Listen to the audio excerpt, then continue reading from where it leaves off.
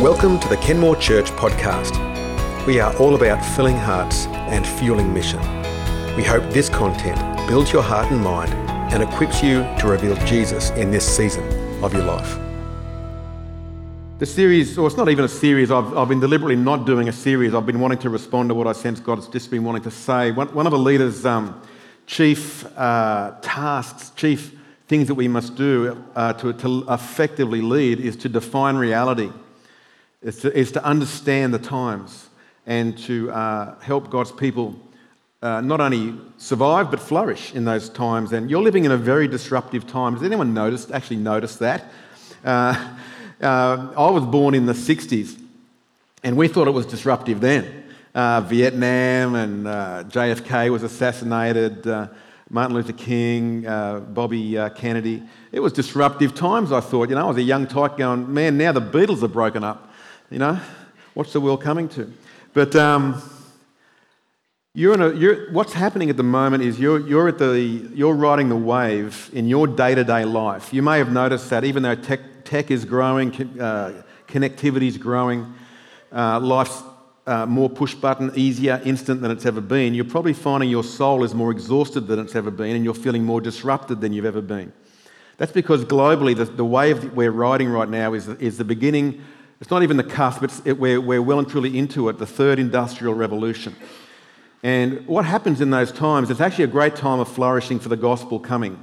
As humanity goes through societal change, and we can only sustain that change at a certain pace. It normally takes a generation or so for the economy, for the human heart, for the systems to catch up with that. In the beginning of the 1800s, if you're a student of history, you'll know that there was a big shift in communication, industrialisation, transportation. We had steam, we had telegraph, and so on.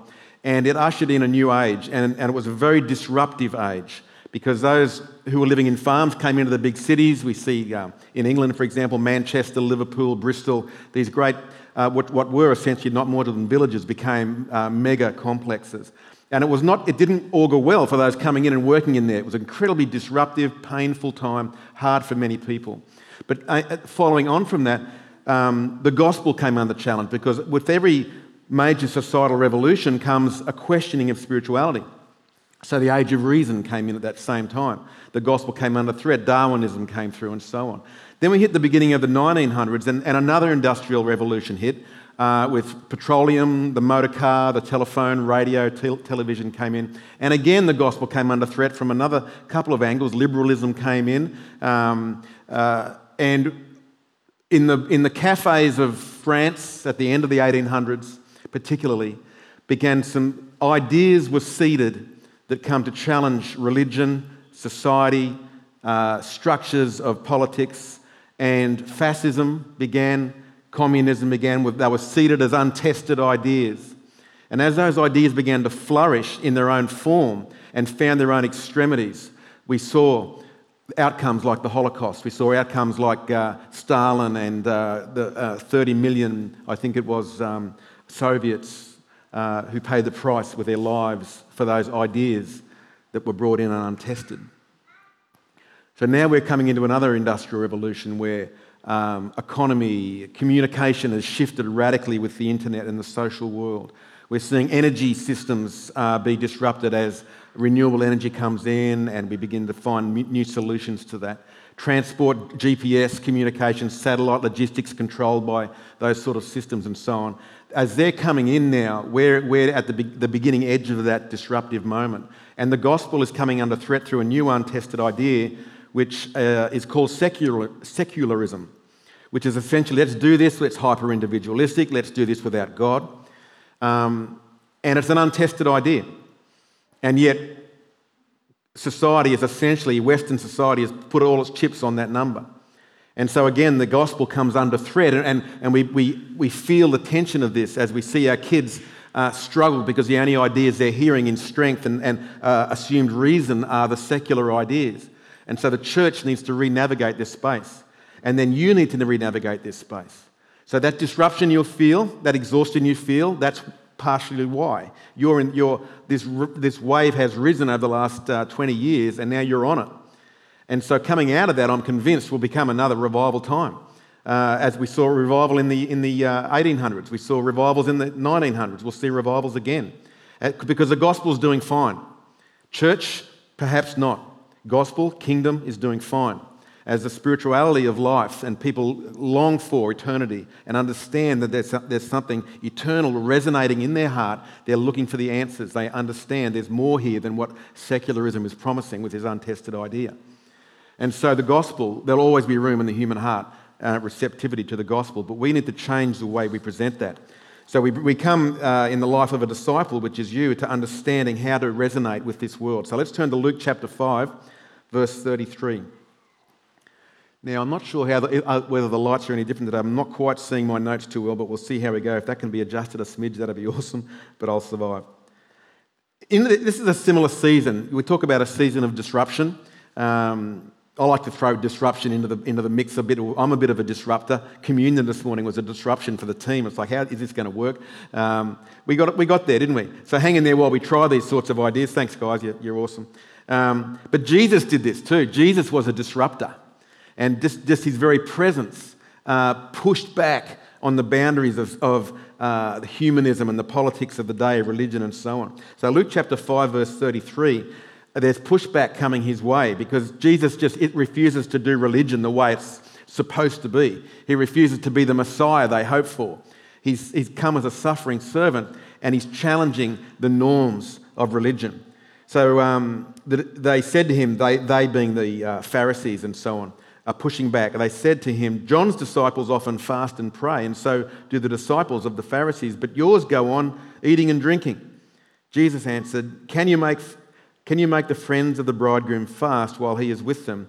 But the time will come when the bridegroom will be taken from them. In those days they will fast. And he told them this parable. No one tears a piece out of a new garment to patch an old one. Otherwise they will have torn the new garment, and the patch from the new will not match the old. And no one pours new wine into old wineskins, otherwise the new wine will burst the wineskins.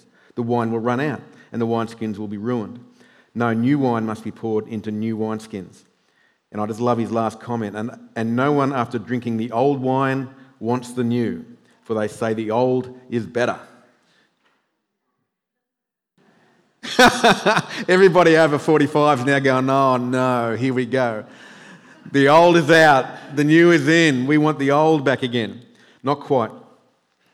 Because there's some things about the old, see, in the era that we're in, because it's an era that throws everything up for grabs. Have you noticed that? Everything, because everything's being disrupted. Everyone goes, well, let's disrupt the whole lot. Let's question marriage.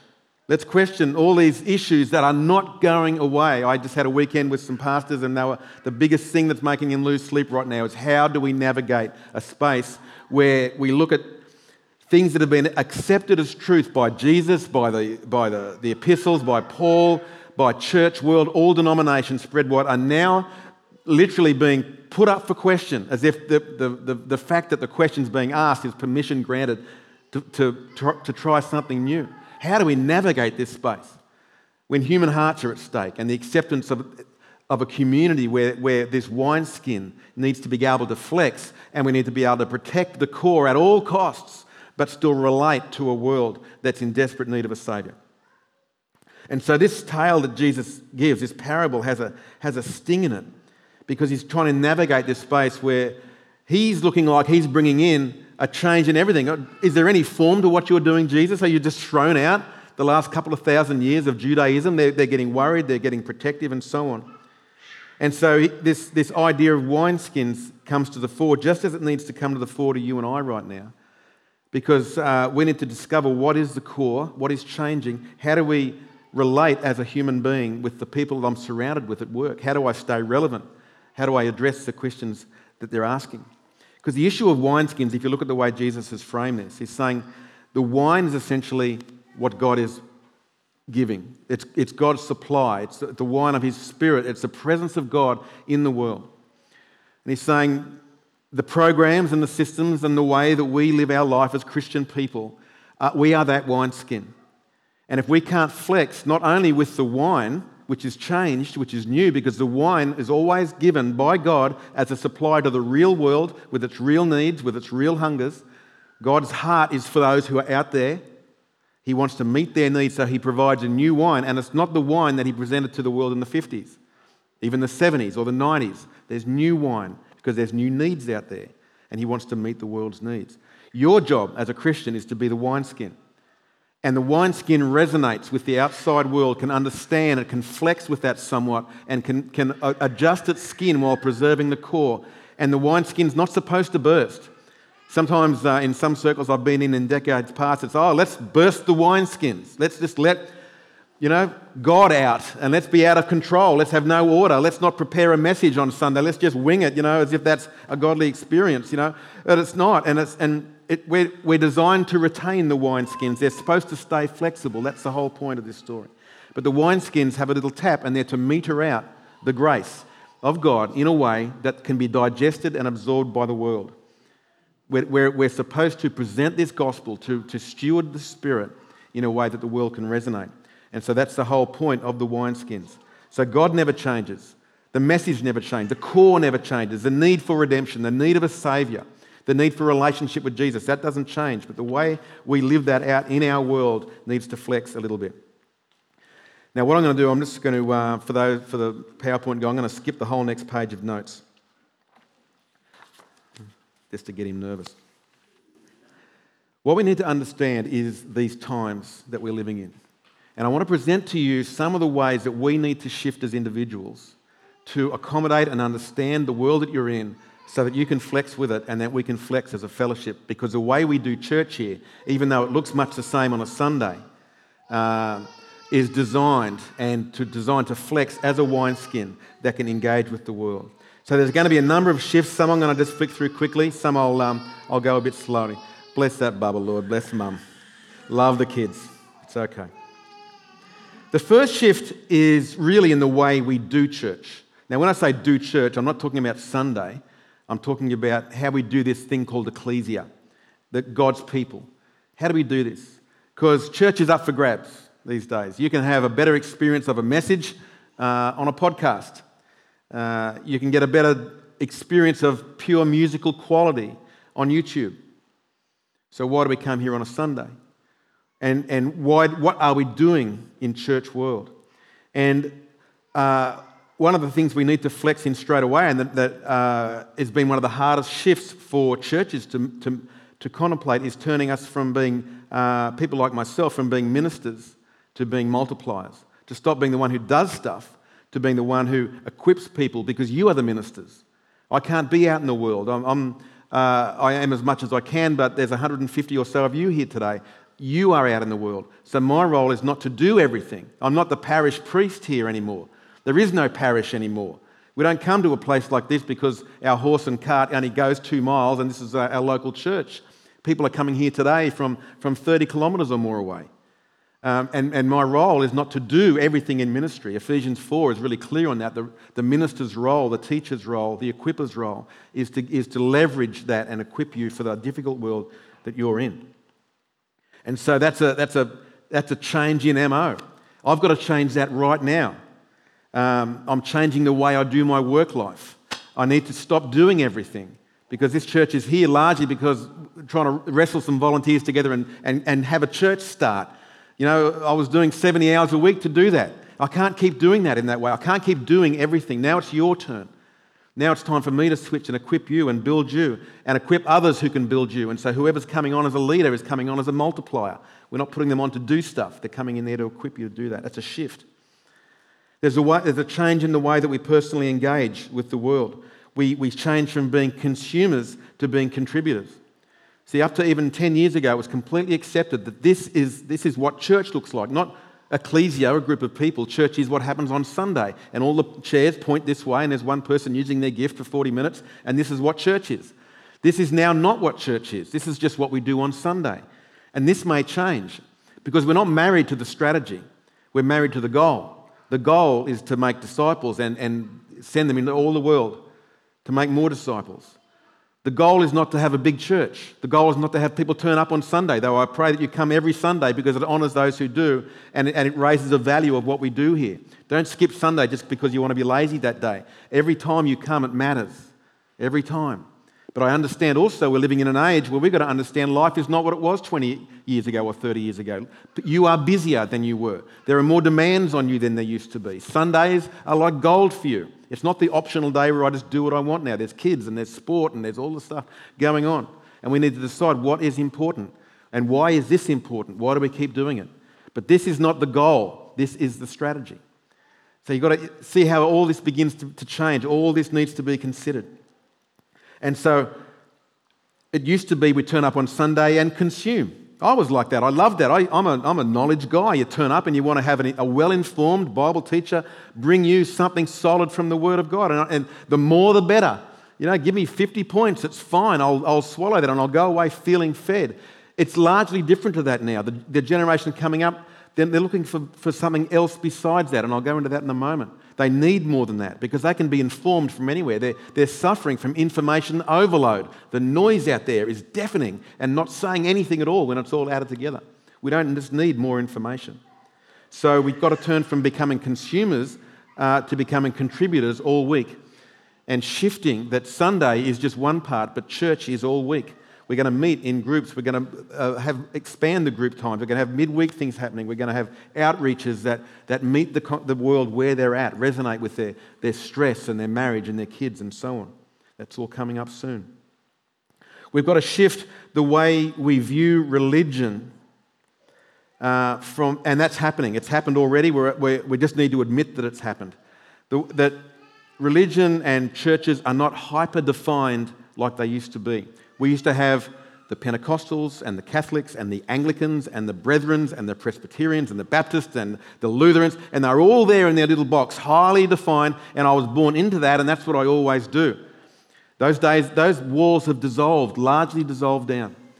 And we're all essentially Protestants. We're all those that have a basic evangelical belief, but the definitions are now gone of the hyper homogenous forms. Where in this church, all nations are welcome. Whatever your background, you're welcome.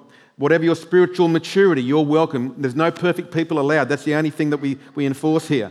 So it's less defined and more encompassing. And we're forming now more mini networks of like-hearted fellowships where denominations are dissolved and their effect has dissolved largely. They still serve quite a purpose to support churches and so on, but church life is being formed by churches who are joining together in families and networks of 5 or 10 churches that are giving strength to each other. Even this week, just formed what seemed to be a natural relationship with another church 20 minutes north of us, and we can just see. I just won't be surprised if we become almost like sister churches.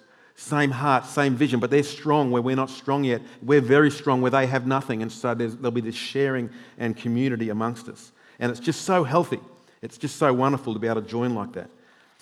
There's going to be a growth shift, and this is one very close to my heart, where we go from being a focus on growing a church to one that grows disciples. And this is the same for your life, that God's called us to be disciples who go out and make disciples. And we're running off the back of the church growth movement, of which I was a student years ago, where you just do a few certain things as a formula, have the right size building and programs and song, and you will build a group of people. Great. What's the fruit of that? Undefined. It may be a healthy group of people or it might be unhealthy, but it doesn't matter. We built a church. Hey, it's awesome. Isn't that great? Job done. Trouble is, Jesus said he's going to build the church. And the way he builds a church is different to the way we tend to build a church, because we measure success by who turns up on Sunday, not who's building disciples on Monday. And that's how you're supposed to measure church. So Jesus said, you go and make disciples and I'll build the church. Is that okay? So that's the deal I struck with him if I said yes to coming here. I said, Jesus, you build the church and I'll focus on making disciples. Are we good? Great. So this is how it begins to look, and there's a different focus, a different way we do things, and my energy goes much more into building people than it does into building a crowd on Sunday. I hope you're all okay with that. But I love you all.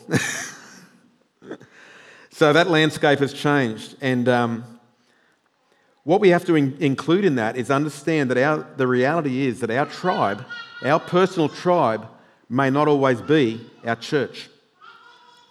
I hear more and more, and I actually love this sort of dynamic that's shifting, is so now and again you'll hear people say, my sporting group is doing a better job of church than the church is. And you could take that as an insult, but I take that as a win. I'm thinking, this is fantastic. So you mean when you're riding your bike or whatever it is, there's more in common with those people, you connect more easily. And that's obvious because there's more, because relationships build with proximity and common interest, don't they? And so that's great. So you're a disciple in that context, able to build disciples and bring those people into the kingdom, because when you have a tribe, the acceptance, the unstated but known acceptance factor is huge. So a mechanic suddenly gets access to a lawyer who would normally never coexist together, but because they wear the same lycra or they're running beside each other, it's just like, we're good mates, we're good, eh? And it's incredible the buy-in that you can get from people just by being in that same sort of tribe environment. And church, it's true, church doesn't do that like it used to, because we're not sharing proximity through the week like we used to do 30 or 40 years ago, where we spent all of our time together, and this was always our tribe. But the focus goes in when we do that. We start becoming self-feeding. We want to have programs that fuel that. I love the idea that we're all out there in different tribes, in our workplace, in our exercise and our hobbies, but be intentional in that space. God's given you that space, and be Jesus' person in that space, because you're becoming a disciple and a disciple maker, not just an attender in church. There's a change in the way we encompass generations. There's a shift from the older to the younger. Now, don't worry if you've got grey hair. I've got a few. I'm not talking about you becoming redundant. I'm not talking about us losing our value of the old. In fact, exactly the opposite. The great thing I love about the current era is that those who are, say, over 40, over 50 especially, where a generation past felt rejected, felt a little bit not needed, not valued, now the younger generation is coming through and going, we want mentors, we need to learn, because this second half of life we've come to realise you've got energy, you've got time, you've got experience, you've got resources. There's so much there to offer another generation that's lost and distracted and doesn't know where to go and what to do and how to build character. And so this older generation now is more and more valuable. But the way we do that is a mindset of succession, not of redundancy. So an older generation now needs to begin to grow and say, my best use of my time is not to keep doing stuff like I used to do, it's to resource another generation in how to live the same principles that have gotten me through, and to leverage all that I am, and to mentor and to grow and to support and to love and to grow the next group going on.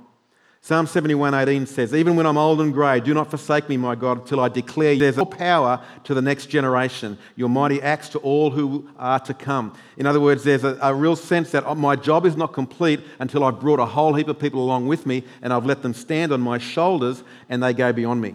And I'm happy about that. That's the fulfillment of life. I love Hebrews 11:39, this picture of generational faith, where it says they were all commended for their faith, talking about the Old Testament prophets and so. Yet none of them received what had been promised, since God had planned something better for us, so that only together with us would they be made perfect. It's saying all that they lived for, all that they saw coming, they didn't see it themselves, but they're seeing it in us. And my destiny, my fruitfulness in life is somehow resting on what they've done before me, and I'm the fulfillment of their dream and their promise. And my fulfillment comes from the next generation as I prepare and send them forward. And there's a joining of purpose and kingdom that's generation after generation after generation, and it values each one. And there is no generation gap. It's a generation bridge as we value and love each one. And there's just something wonderful and kingdom about that.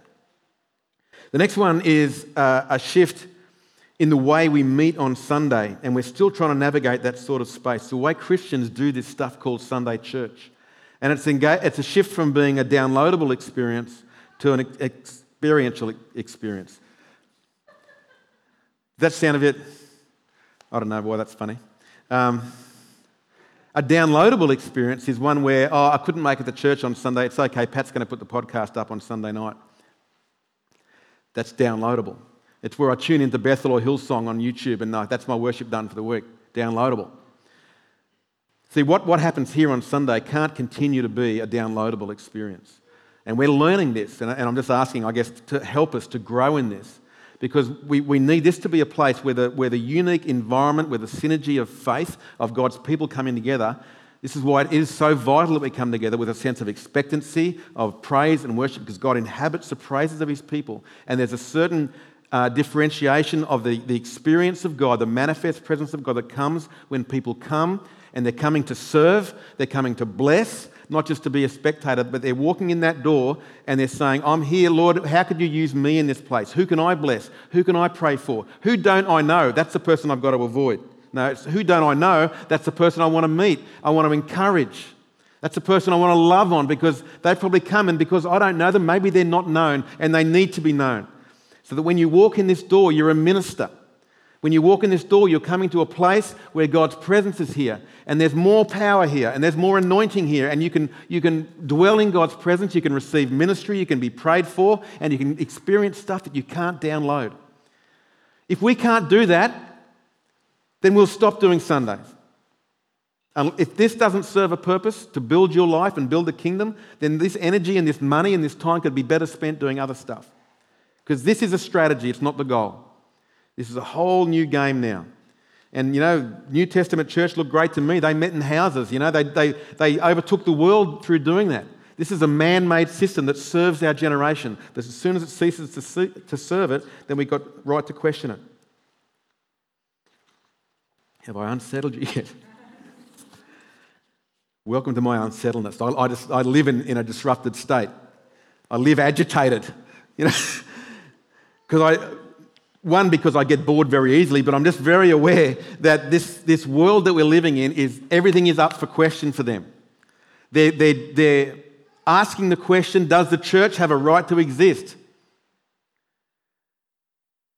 In years gone past, when there was a big social upheaval going on, you'd see on the 6 o'clock news, not there's a cat being saved by two firemen. There'd be the Archbishop of Sydney or Brisbane, there'd be the Catholic head of the diocese making a comment on the social change, and the world looked to them as leaders. They looked to them for their opinion because the moral input mattered. Now you don't see that. Has anyone noticed that shift? You will not see that very often at all. They'll ask the local member, they'll ask a 16-year-old Swedish girl who gets on and speaks at the UN. What do you think? How about someone who knows what they're talking about, who's lived more than 15 years? How about we get some considered opinions in here and not just play the game on a gamble of who's got the loudest voice? So that's been a shift. Sorry, I'm starting to rock my own boat now. There's a power shift that's happening. We start to consider, in whom do we trust with my life? In whom do we trust? Do I trust myself and how hard I can work and how faithful I can be, or do I need to shift into trusting God, not myself? It's a power shift. Who's in charge of my life? And part of the legacy of the age that we're in is this whole thing, I can do this, I've got this, I've got this. Sometimes we've got to say, I haven't got this, I'm not supposed to got this, God's got this. And getting back to this point where we understand we can't do church, we can't do Christianity, we can't do anything the way we're called to do without God helping us. And spiritual power is found predominantly and accessed through personal and corporate prayer. And I'm just really encouraged at the moment because our elders and just the general people in our fellowship here are just saying we need to be praying more.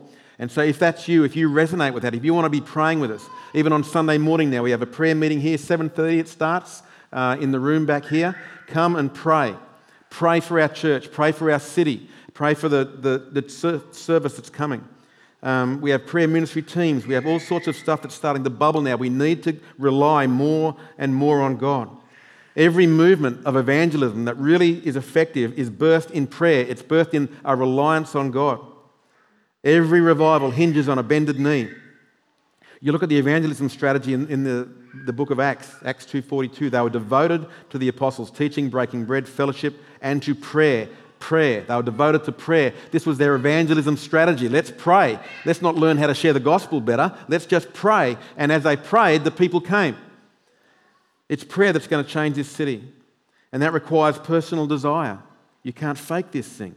It requires faith. It requires persistence. And it requires an ability to listen to God. So it's a change, it's a shift. And the lens that I put on every program that we run and what we do here on a Sunday is, are we trying to do this without God's presence being required in what we do? Are we asking Him? Are we welcoming Him? Because I know, and in years gone by, the most neglected person in the church has been the Holy Spirit. We've learned to welcome each other, but we haven't gone out of our way to welcome him, the one we represent, the one we've come here to talk about. It's like we talk about him like he's not in the room, but he's here. Imagine if Jesus came and sat right next to you. Do you think the thought processes would change? Do you think the faith level would change? Do you think the way we deal with each other would change? Yes, it would. Well, guess what? He's right here. He's sitting right next to you now. And what happens here matters. What we do with each other really matters. And so it's a shift from relying on self and how smart and how slick we can be, whether the PowerPoints work or not, or whether the guitar's in tune, or whether I can speak fluently or not. We cease relying on that and we're relying on God's presence the way it's supposed to be. We've just gotten, I think, almost too good at doing church. We've made it too comfortable. Those seats are too comfortable for you.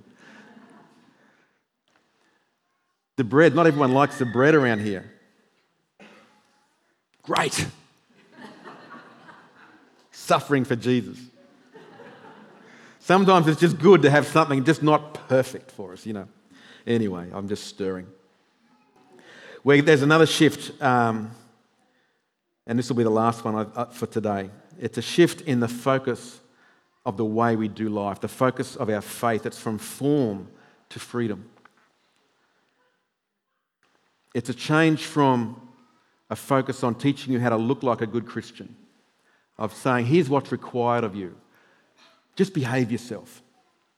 To being a Christianity, a Christianity that is a formational one, where you're not focused on how it looks and who's in and who's out and what are the boundary markers. Have they got the right tattoo? Do they have a fish on their car, which we used to do?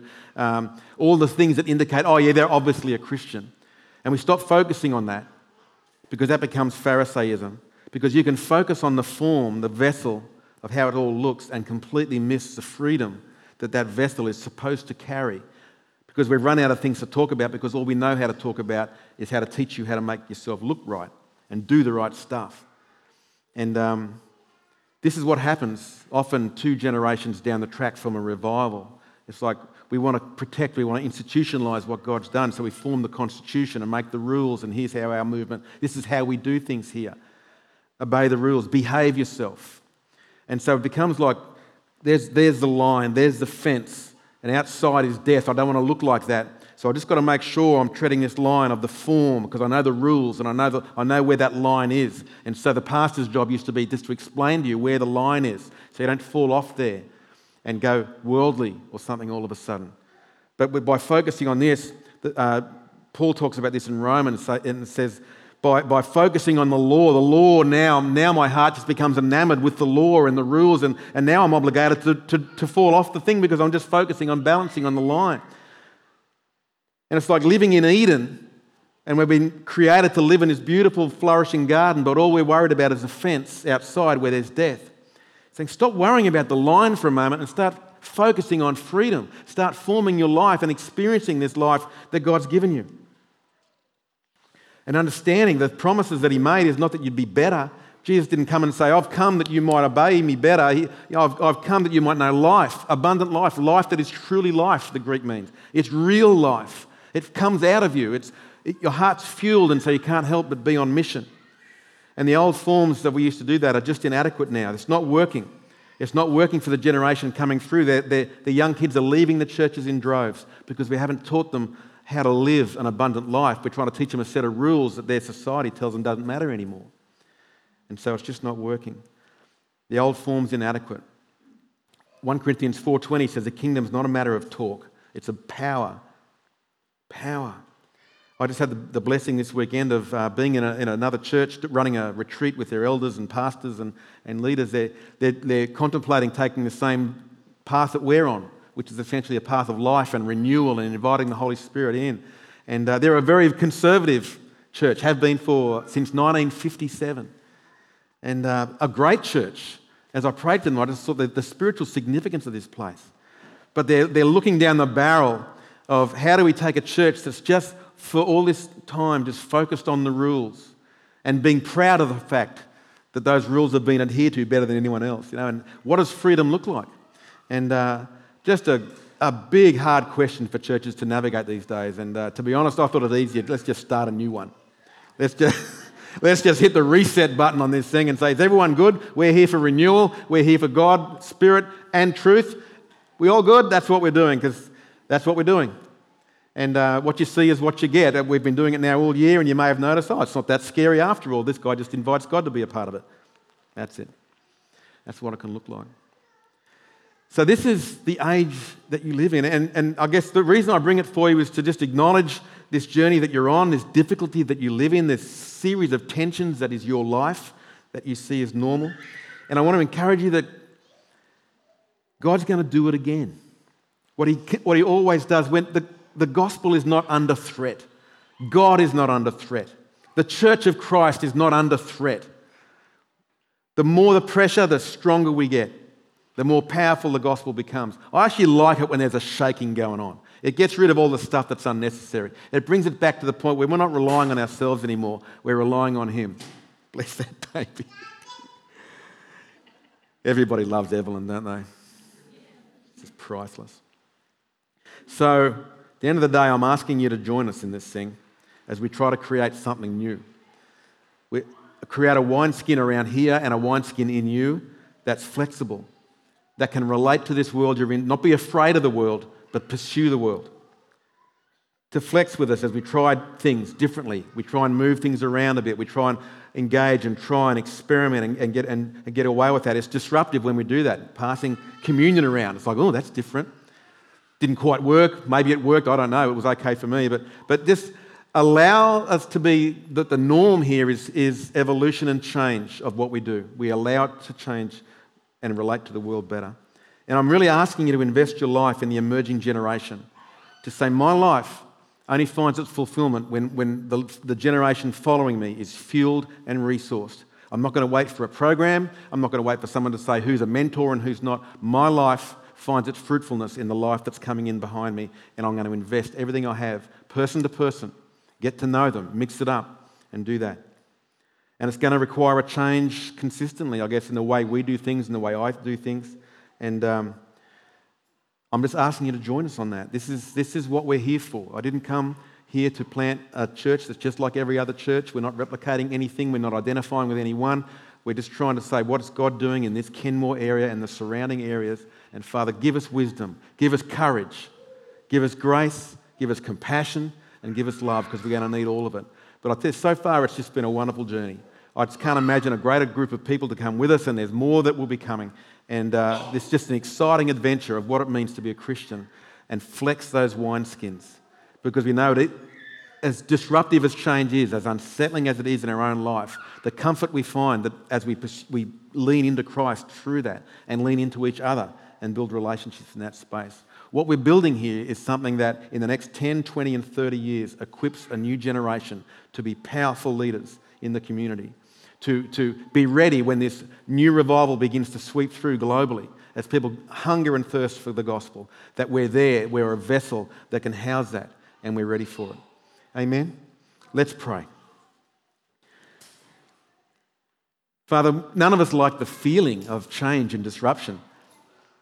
But Lord, the reality is this is the world we're in right now, and so Father, we choose to embrace it, knowing that you promise to always give us everything that we need to live a life of godliness and power. You always give us the grace we need. And so, Father, we lean into you. We put our eyes on you. And we know that as you've always been there, you've always done it for every generation, there's always been a new move. There's always been new wine. And if the wineskins break, Father, you create a new wineskin. So, Lord, I pray you give us the grace to be that new wineskin. That we wouldn't rely on our religious ways and our routines, but rely on you instead, to look to you, to embrace and lean into disruption and become part of the new answer. Rather than relying on an untested system or an untested philosophy, we rely on you, and that the fragrance that we bring as we go into the community is your fragrance and people like that. So bless us as we embrace that challenge in Jesus' mighty name. Amen.